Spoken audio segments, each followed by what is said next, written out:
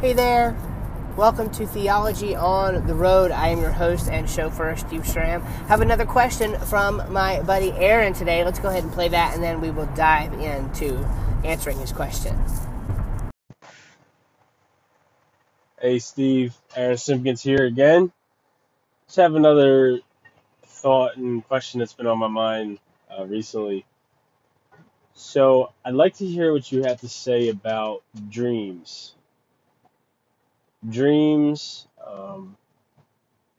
we'll stick with that. Dreams that you have that are very vivid and very clear and seem to have a message behind them. Maybe it even seems like it could be the Lord that's speaking a dream to you, if that's even a thing that God does in our current age. I was wondering what you thought, what biblical knowledge you could bring to the table, because I know that you would probably have a lot more of that than I would. So dreams. Aaron, let me first of all say that I appreciate you submitting this question. This is a really, really good question, and there's a lot going on here that people need to consider, I think, when talking about a question like this, because there is so much subjectivity involved that people tend to project their subjectivity into objective truths about Christianity, and sometimes that can be kind of dangerous. So let me try to think about this in a few different categories. One would be personal anecdotes. Another would be anecdotes of others. And then another would be maybe the theological aspect of it. And what does the New Testament say, etc. So, first of all, personal anecdotes, this is really easy. It's hard for me to speak to this from this perspective because I have never experienced this.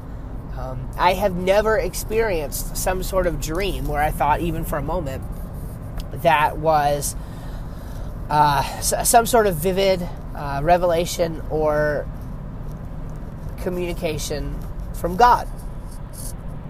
My experience with God has been always very much characterized through this lens of prayer being my communication to God, and the Spirit speaking through the words of Scripture as God speaking to me. I've never had some sort of, I know we're talking about dreams, but I've never had any sort of personal revelation where God told me to do something.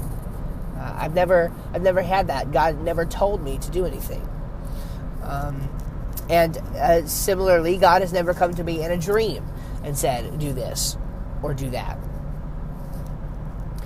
Now, it gets a little more interesting when you start considering the anecdotes of others, especially when you consider the anecdotes of people who you have no reason to think would be embellishing or making anything up, and are also very intelligent people.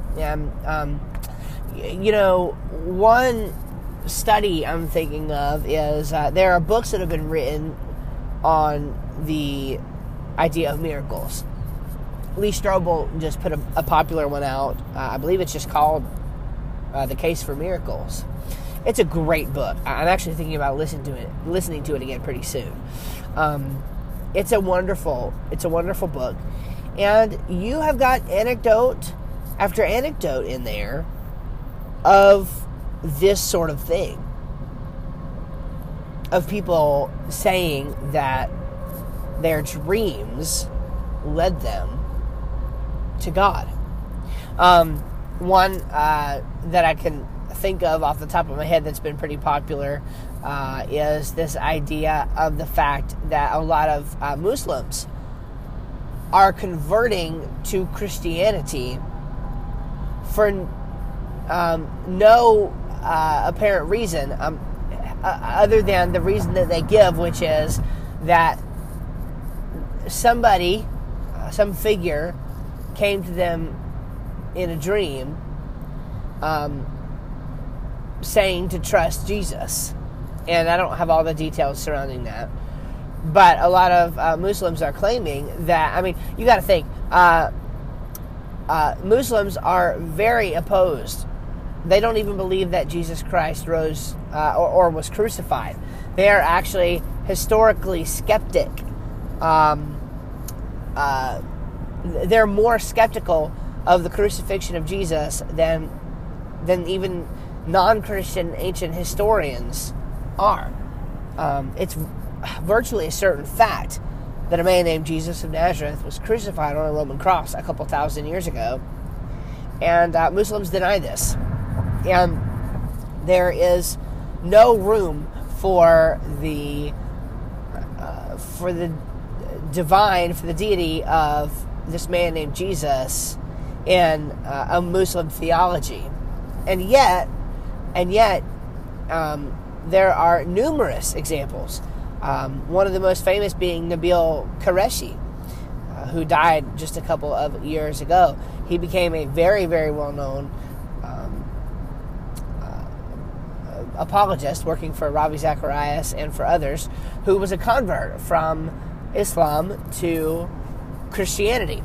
And his conversion, there were multiple elements to it, but one thing is for certain, he did claim, if I'm remembering correctly, I know he claims to have experiences where he has spoke to other Muslims, and they have mentioned this kind of thing happening, but I believe that he said this kind of thing himself one time about having a dream that he believed God revealed himself in the person of Jesus Christ to him personally in this dream. And, when I think about that, and again, this is a person who's very intelligent, very highly respected. I have no reason to think he's embellishing or lying or making something up or whatever. There's no, I have no reason to think that there's false motive there.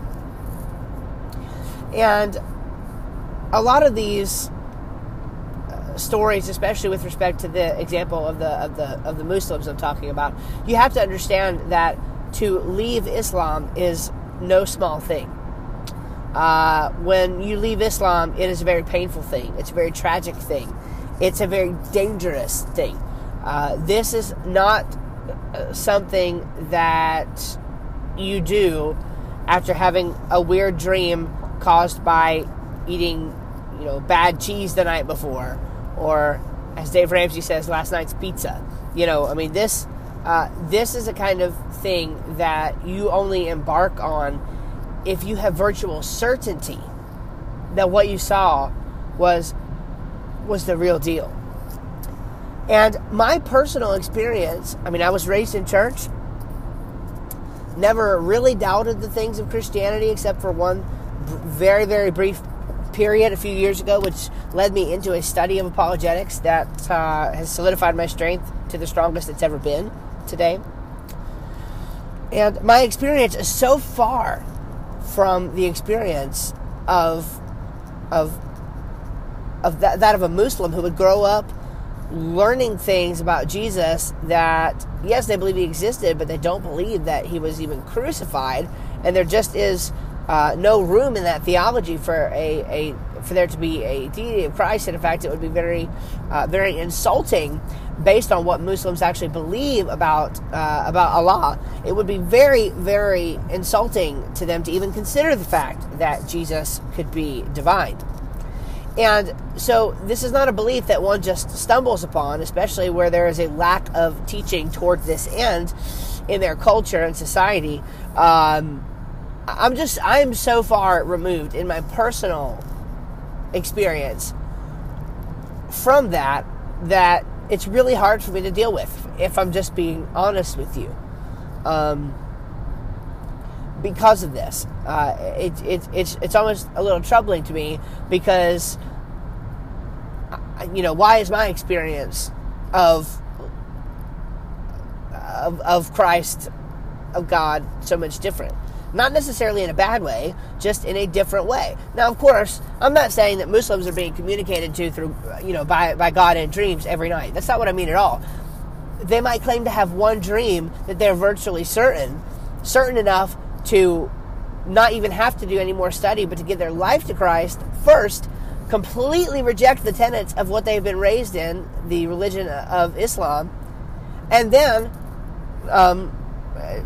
resume or pick up right there as a Christian and doing the things that one does to learn more about Yahweh, to learn more about Jesus, and to be a Christian, right? To speak to God through prayer, to hear from Him by way of the Holy Spirit's communication to Him through Scripture, through the revealed words of the Bible. Okay, so it would be a pretty normal Christian experience, I would think, from that point on. But there's no doubt that there's something going on in these situations that I don't necessarily know the calculus of. I don't really know how to parse this out and where it fits and makes sense.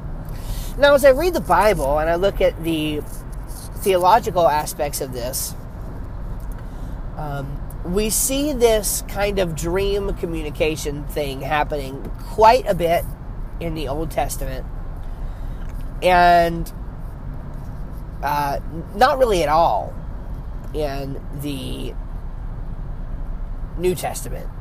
You certainly have some things like the appearances of the angels to Mary and Joseph, respectively, to announce the birth of Jesus. But even that would not be considered a dream. As far as I'm aware, these are considered to be things that actually just took place in the scope of the real world, where anybody could see it happening. And these were not private communications in that sense, I don't believe. So, I'm just trying to think of an example off the top of my head where there was something, some kind of private revelation communicated through a dream in the New Testament, and I don't see it. I don't see it there.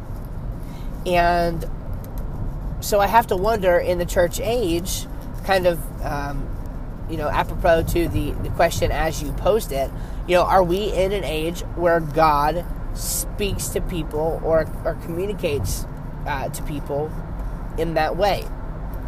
And as I look at what would be the general case for a New Testament believer in God's church, I don't really see it. I just don't see that as being a way that God communicates. And certainly, it wouldn't be showing up a showing of God's communicating things, as sometimes is often put out there, that would actually communicate with His Word. That would actually disagree with His Word. So, for example, if somebody says, God came to me in a dream and told me that it was okay to go out and slay my firstborn son, I would do it. Then this seems insane. This does not at all seem consistent with the way that God communicates to people in the church age. It disagrees, because we're not supposed to murder. There's no reason for us to go out and murder our firstborn son. That would be absolutely ridiculous. It's a utter atrocity to think that, in terms of the way that God communicates to people, and what Scripture says about the nature of humanity and things around the fulfillment of the law, and not being murderers, and slaying someone who's made in the image of God. So, like, why would a dream contradict the Word of God? Well, it wouldn't. So, I mean, if in terms of a guideline, I would say that if you think you've had some kind of revelation or dream, I would approach it with skepticism, for certain, and I would say, well, what was the truth that was communicated to me through this dream? And then I would look at Scripture and say, is this consistent with Scripture or taught in Scripture? And maybe it's something that you've been meditating on recently in your mind, thinking about a lot, and it's a truth that came up in Scripture.